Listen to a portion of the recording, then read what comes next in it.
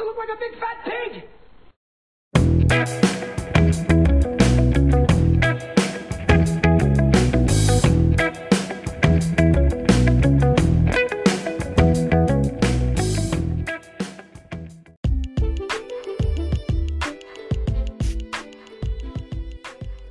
Good evening, ladies and gentlemen, and how are you this beautiful October day? If you're listening to this and it's a different time of day or a different month, then I'm sorry, but you've probably missed a lot already. Just so you know. Anyway, glad you could make it. Last time we did a show, it was quite niche. It was a little bit out there. We talked about mouth taping and toe spacing. Two topics that you might not hear on the news every evening, or you might not read in very many magazines or online websites. Of course, every website's online, what I'm talking about. Anyway, it's not stuff that is often discussed. Today we are back with a show that should answer a really common question, especially this time of year, restarting your training after you have been sick. This time of year brings so many coughs, colds, sneezes, chest infections, flus, etc. There's a lot going about at the minute, and there's some things we can do obviously to help prevent those, but it's going to maybe happen sooner or later for us. Hopefully we get it all over with soon, and we'll have a nice healthy winter. That'd be great, wouldn't it? But if you're going back to training after a bout of sickness, this is the episode for you. Maybe you're feeling a little bit under the weather and you're not sure if you should stop training, if you should rest, or what the best thing to do is. So we're going to help you identify when you should train and when you should rest as well, and get really specific on some details and circumstances regarding training. So let's get stuck in.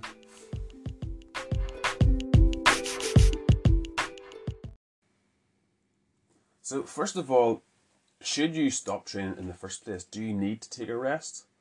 And this is a really important question, because a lot of us tend to stop training maybe whenever we don't need to. We feel maybe a little bit of a cough coming on, or a cold coming on, or a sore throat, and we start sneezing, and suddenly our first thought is, oh, I can't go to the gym, I can't train, I better not train, I better have a rest, I better not go tonight. But what do we do instead? We tend to like watch Netflix, eat some chocolate, eat some biscuits, drink tea, get a takeaway, not sleep probably as well. Would that be true? But we tend to do the exact opposite of going to the gym, the benefits that we derive from going to the gym. Now, there is a time and a place to not train, obviously, and whenever you're really sick, your body will obviously let you know that. But I'm talking about things like trivial things. So like, a little bit of a sore throat or something like that. A sore throat is kind of annoying you. Maybe just a bit of a cold. Not a headache, not a temperature, not a chest infection or chest cough. Those are the things that tend to mean that you should stay away from the gym, that there's something else going on, that your breathing's maybe not right, and going to the gym might exacerbate that, especially if you're doing cardio type things. But should you lift weights? Should you do things like that?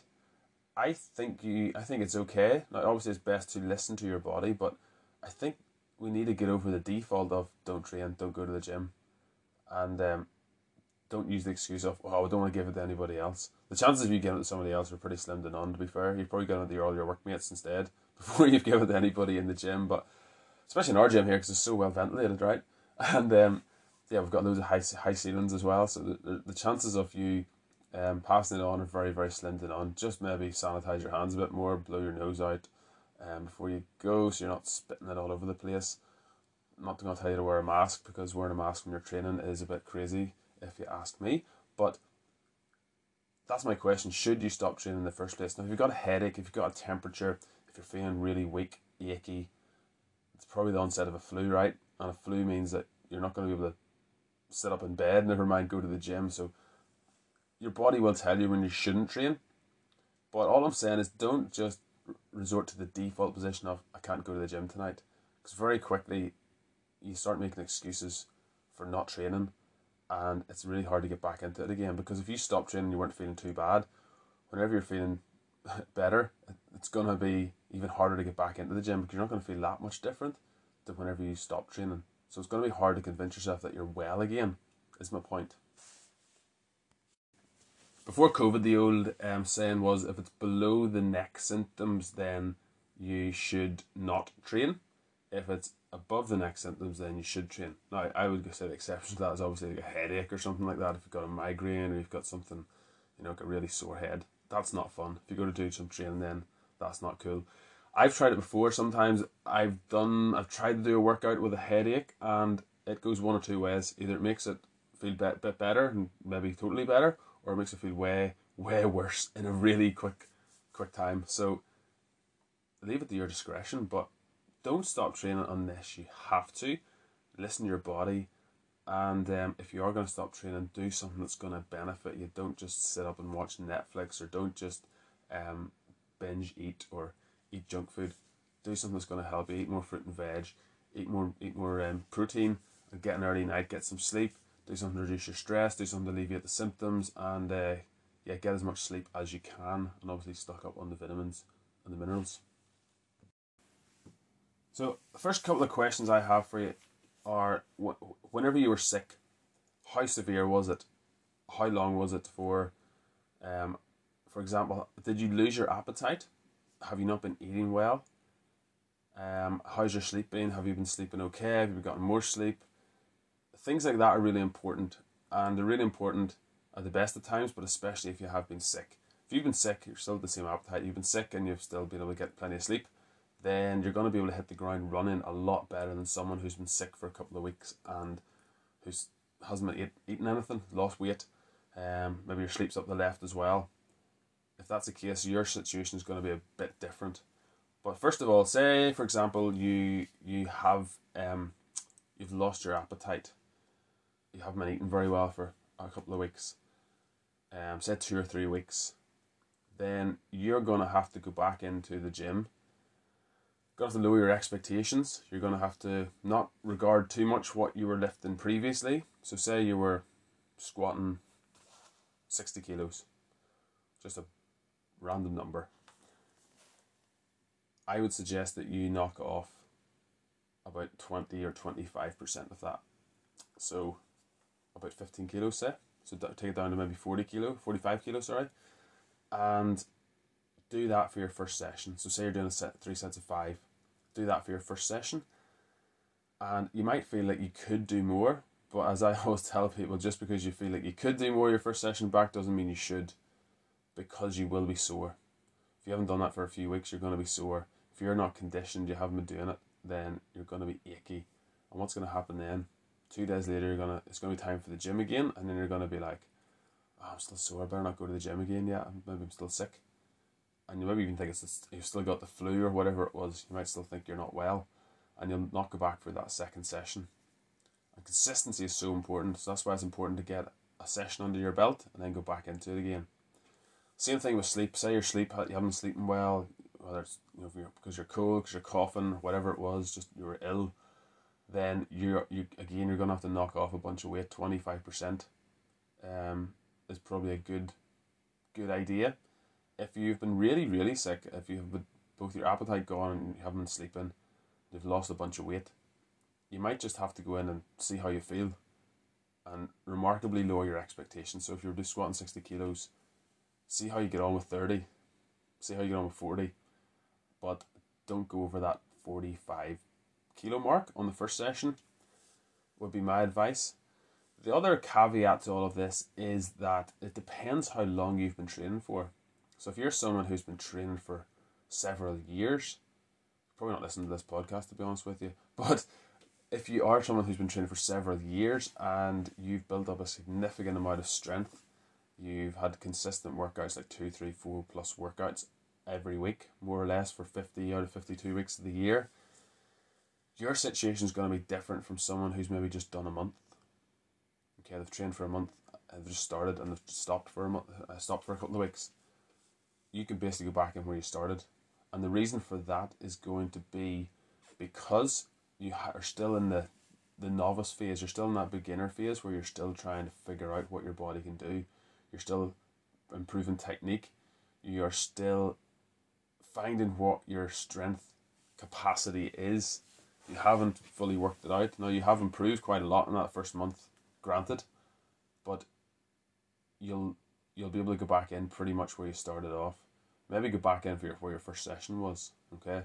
So say you were just squatting with the barbell and you got your squat up to, say you were squatting with a 20 kilo barbell and you got your squat up to whatever, 40 kilos in the first month.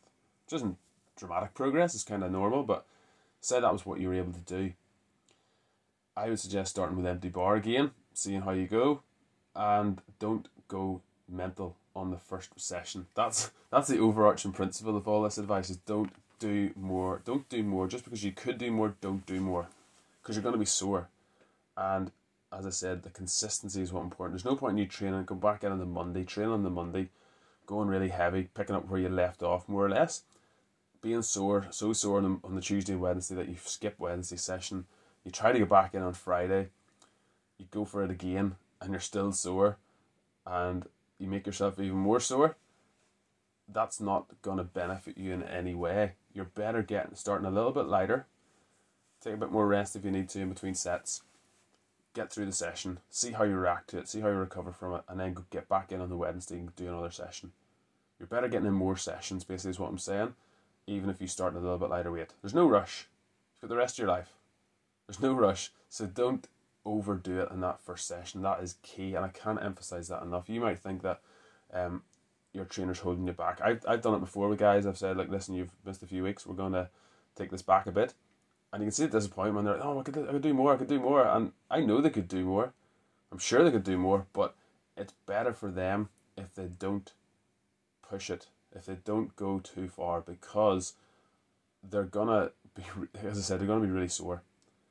And soreness is one side of it, but also the psychological side of it as well. It's going to just put you off, because you're going to be like, I don't want to go back there and be all sore again. But if you can just get through that first one, it's also going to, your body adapts, okay? So if you've been lying in bed for 2 weeks, or you haven't been able to go to the gym for 2 weeks, guess what's happened to your mobility? Your ankles have gotten stiffer, your calves have gotten stiffer, your knees, your hips, your back's a bit tight, shoulders are probably tightened up as well. There's a lot of moving parts here. So if you're going to be doing anything rigorous or strenuous or anything with a load, weight bearing, it's probably a good idea to make sure that you are not overdoing it in that first one and gradually acclimatizing yourself to it again. You know, like oxygen training, right? So people, like, if they say you're trying to scale Everest and you go up to base camp and you go up to the next camp and back down again, up to the camp and back down again, you do that a couple of times to try and get used to the altitude and get your head around the adjustments. And then you eventually go up to the next camp and you stay there for a couple of days, and then you go back up and down to the next one. It's kind of the same thing in a one sense, except you're not going up and down, you're going to keep going up gradually, but you're going to have to go back down for that first one back, and then you can build it up really quickly. So if you were going up by 2.5 kilos every session in your squat, I'm using squat as an example here because it's probably the most important exercise you can do. Say you're going up 2.5 kilos every session, every 2 days, 3 times a week, every other day, Monday, Wednesday, Friday, or Tuesday, Thursday, Saturday, then you would get back up again by sticking 5 kilos in the bar. Okay, so say you work your squat up to 60 kilos. Instead of going up 2.5, you're going to be going up 5s.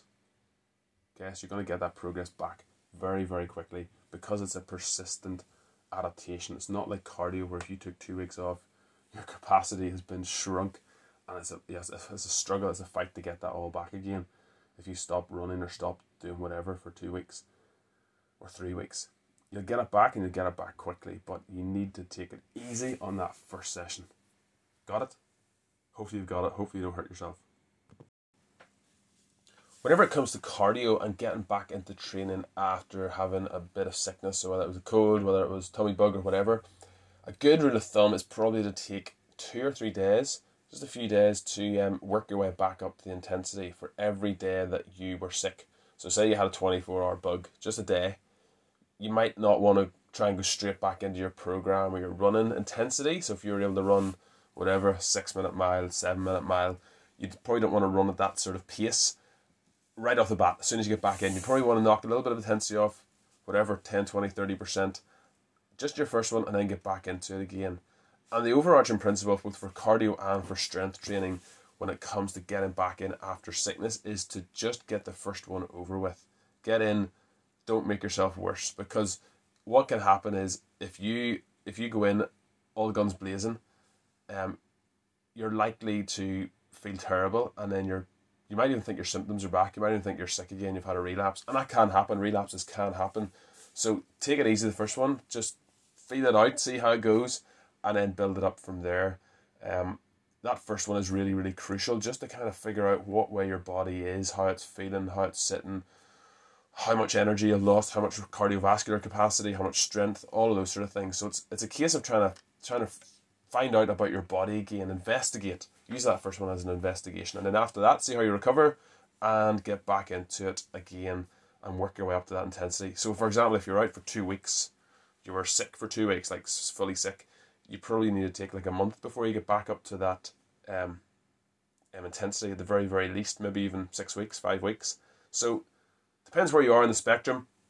If you are a really advanced lifter, you're probably not going to lose as much strength as someone who's a novice or an intermediate lifter. If you're just, kind of recreational, if you're someone who's super strong, like you've got a 200 plus kilo back squat, you're probably going to get back into it and be squatting above that again in no time at all.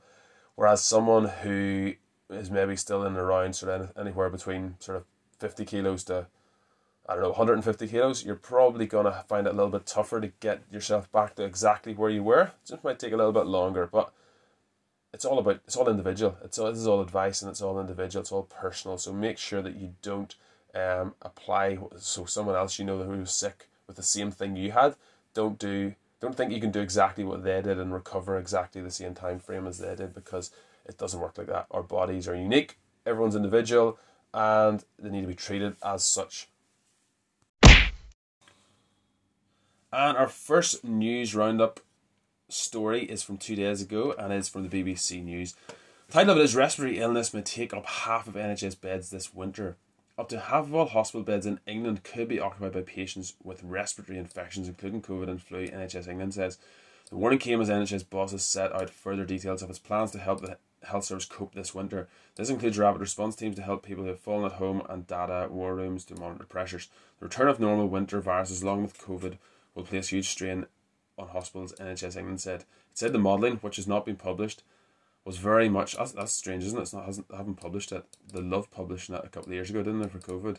Took great delight in telling us that 50% of the country was going to die. But anyway, and it was wrong, right? I think it was wrong. It wasn't 50%, but it said the modelling, which has not been published, was very much a worst case scenario. Even during the peak of the pandemic, COVID did not lead to such high levels of beds being occupied. So they're telling us there's going to be more beds occupied this winter. Or can we expect more lockdowns? Can we expect more businesses closing, more livelihoods destroyed, more mental health crushed? Is this preempting us for that? NHS Chief Executive Amanda Pritchard said it was important to be prepared. Because the thing is, if they don't shut the country down like they did for the last couple of years, then it's basically saying that their response was over the top, authoritarian, despot, miscalculated, if you want to be mild about it, right? That's kind of what it means. Winter comes hot on the heels of an extremely busy summer, and with the combined impact of flu, COVID, and record NHS staff vacancies, in many ways we are facing more than the threat of a twindemic this year, she said. So it is right that we prepare for it as much as possible. The NHS is going further than it has ever before in anticipation of a busy winter. She said every local area would have data-driven war room where clinicians could monitor pressures at individual hospitals in real time, so that ambulances could be diverted to the sites with greatest capacity to treat patients. Yeah, it makes sense, but surely they should have been doing stuff like this all the time. Like it seems like obvious, does it not? I mean, we've got the data, we've got the technology. Combine the two.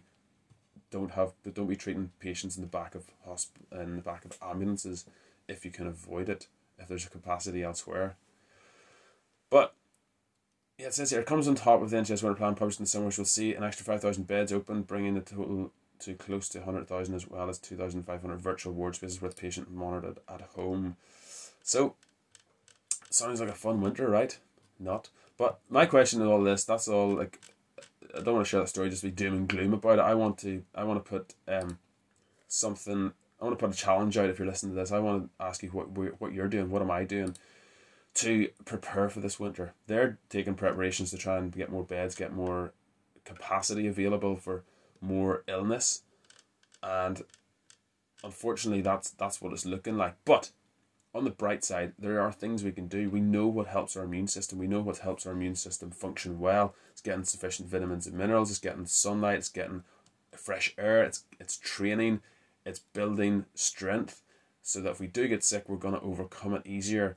We had an expert on a few weeks ago. There we had a vitamin D researcher on who was telling us the importance of vitamin D for optimal immune function. So that's really important. And then eating your fruit and vegetables, getting protein, getting all of the essential minerals we need, getting plenty of sleep. Sleep has a huge impact, or lack thereof. It's a massive impact on our health for all sorts of reasons, but none more so than our immune system. So are we going to prioritize sleep? Are we going to be able to turn Netflix off? This is a challenge to me as much as anybody else, but can I turn Netflix off at 9 or 10 o'clock and go to bed and stop staring at my phone, stop scrolling through, taking in blue light? Are we going to do things like that? Are we going to give ourselves a good shot this winter to stay healthy and stay fit and stay out of hospital? There haven't been challenges like that put out. We were told over the last couple of years to, stay at home, protect the NHS, blah, blah, blah, all these 3-word propaganda messages being put out. My challenge to you, which seems to be a lot more reasonable and a lot more logical, is, are you going to go to sleep? Are you going to get sufficient sleep this winter? Are you going to train? Are you going to eat well? Are you going to look after your health? Are you going to reduce your sugar intake? Are you going to put down the biscuits, put down the cake, and have something better? Drink more water? Are we going to do all the basics? All the stuff we know. We already know. We don't need more studies. We know so much already and we're not doing it. So my challenge to you is, are we going to do it? Am I going to do it?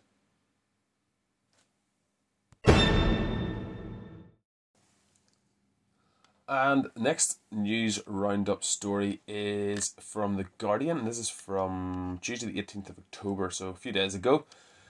And the title of it is Coffey's Ultra-Libertarian Health Stance Risks Lives, Tory Ex-Minister Warns.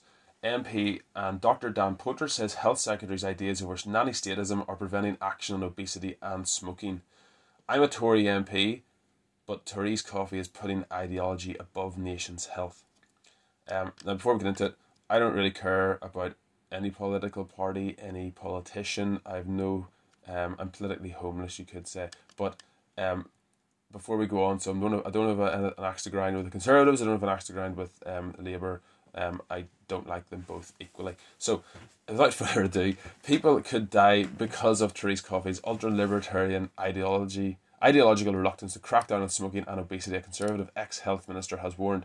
The strongly worded criticism of the Health Secretary came from Dr. Dan Poulter, a Tory MP and NHS doctor who served as a health minister in the coalition government from 2012 to 2015. Poulter claims Coffey's hostility to what the extreme right call nanny statism. Is that an extreme right thing? Extreme right. Imagine giving directions and telling someone to go extreme right. Nanny statism is stopping her from taking firm action against the major killers of tobacco and bad diet.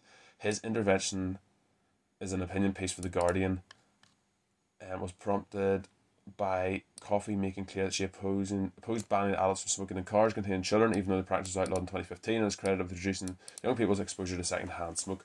The government's widely anticipated scrapping of measures to curb obesity, such as the sugar tax and ditching of the tobacco control plan and health inequalities white paper, both of which previous health ministers had promised to publish, have led Poulter to brand Coffey's stance deeply alarming. So, it goes on to say here about how she's against the sugar tax, and she basically wants people to decide for themselves what they should do. Now, I fully agree that people should be responsible for their own health, be that whether the choice to smoke or the choice to eat sugary, fatty, unhealthy, in inverted commas, foods.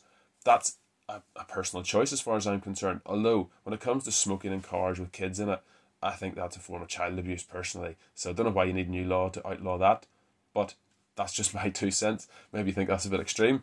Fine, cool, let's chat about it. But I agree that taxing things like sugar is a crazy idea for me, because I've mentioned this before, this idea, but they seem to think that taxing things is a deterrent, when in actual fact all it does is it means that those who can afford it are going to continue to pay for it.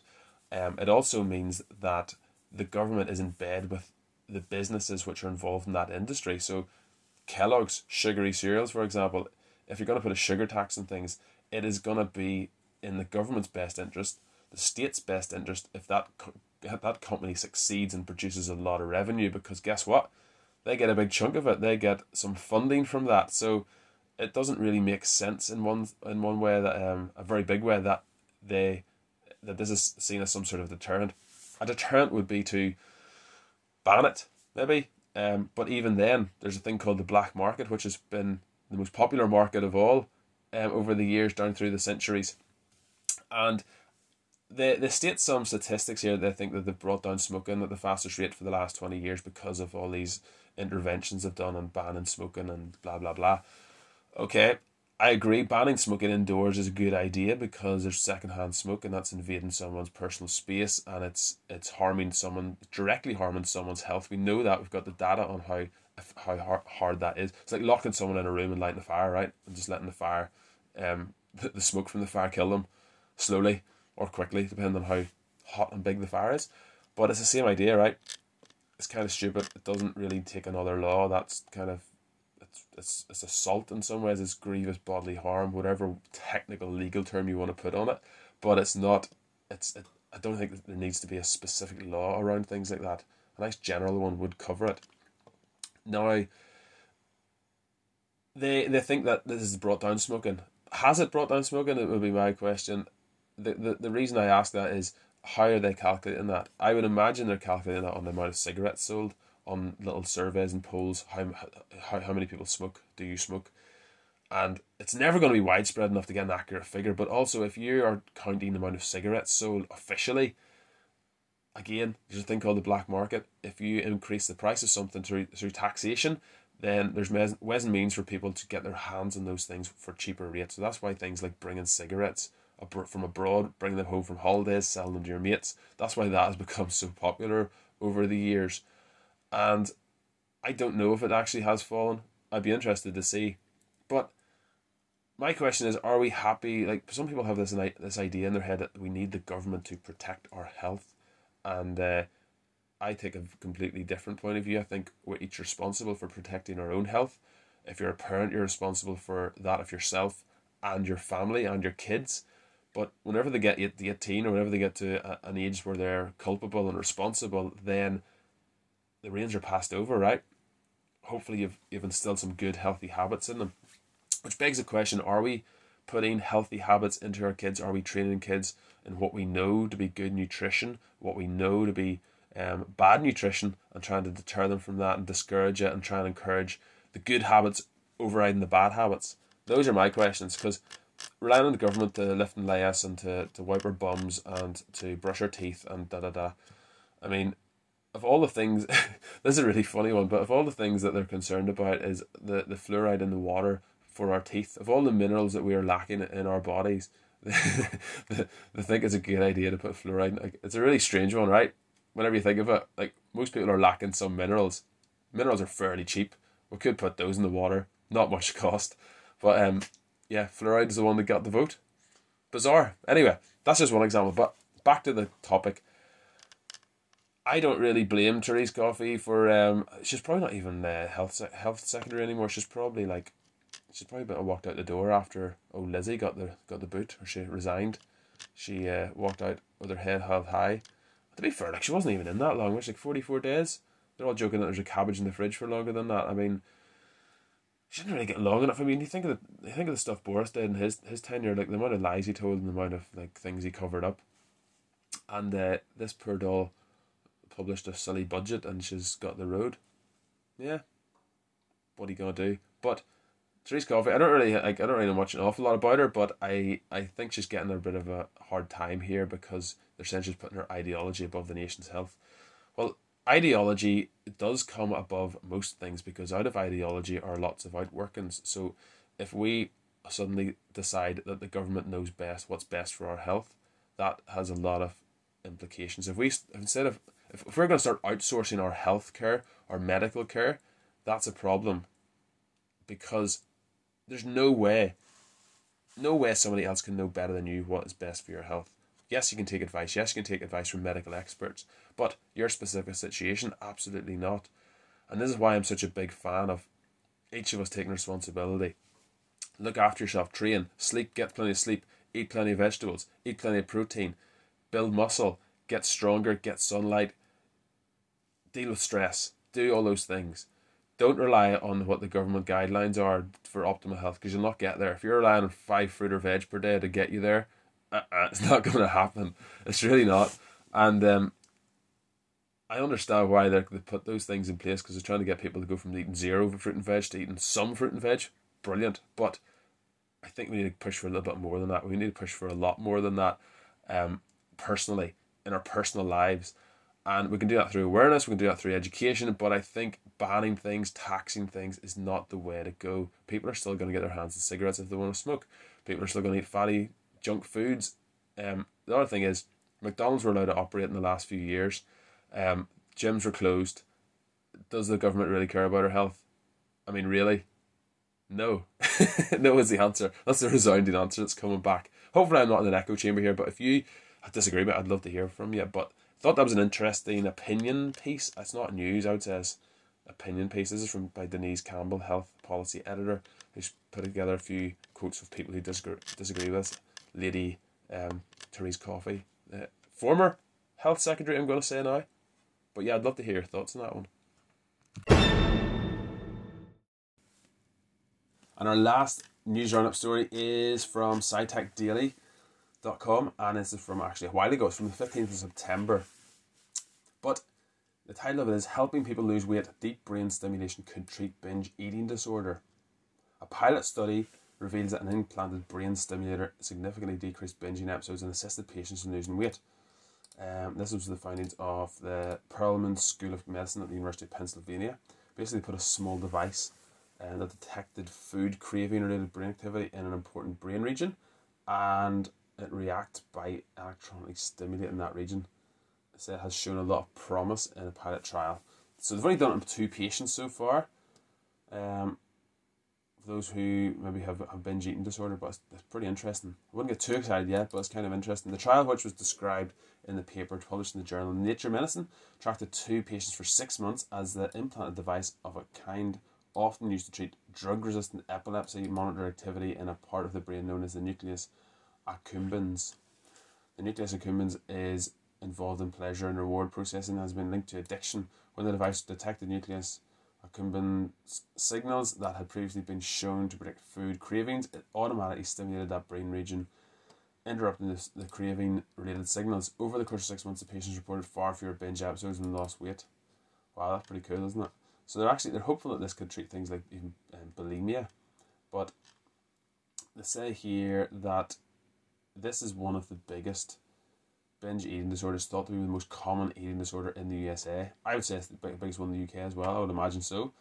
Any wealthy country, I would imagine this is a huge problem, affecting at least a few million individuals.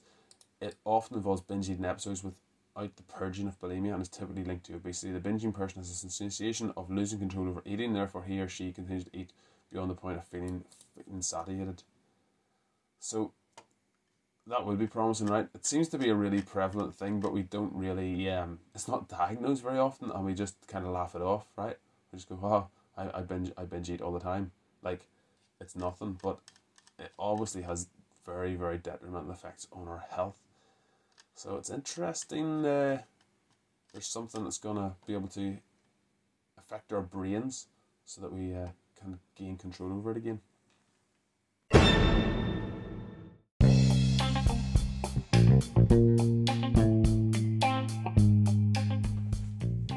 Right, joke of the week time. So my mate David, he had his ID stolen recently. So now I just call him Dav. Okay, here's another one. My girlfriend broke up with me whenever she found out that I only had 9 toes. Turns out she was lactose intolerant.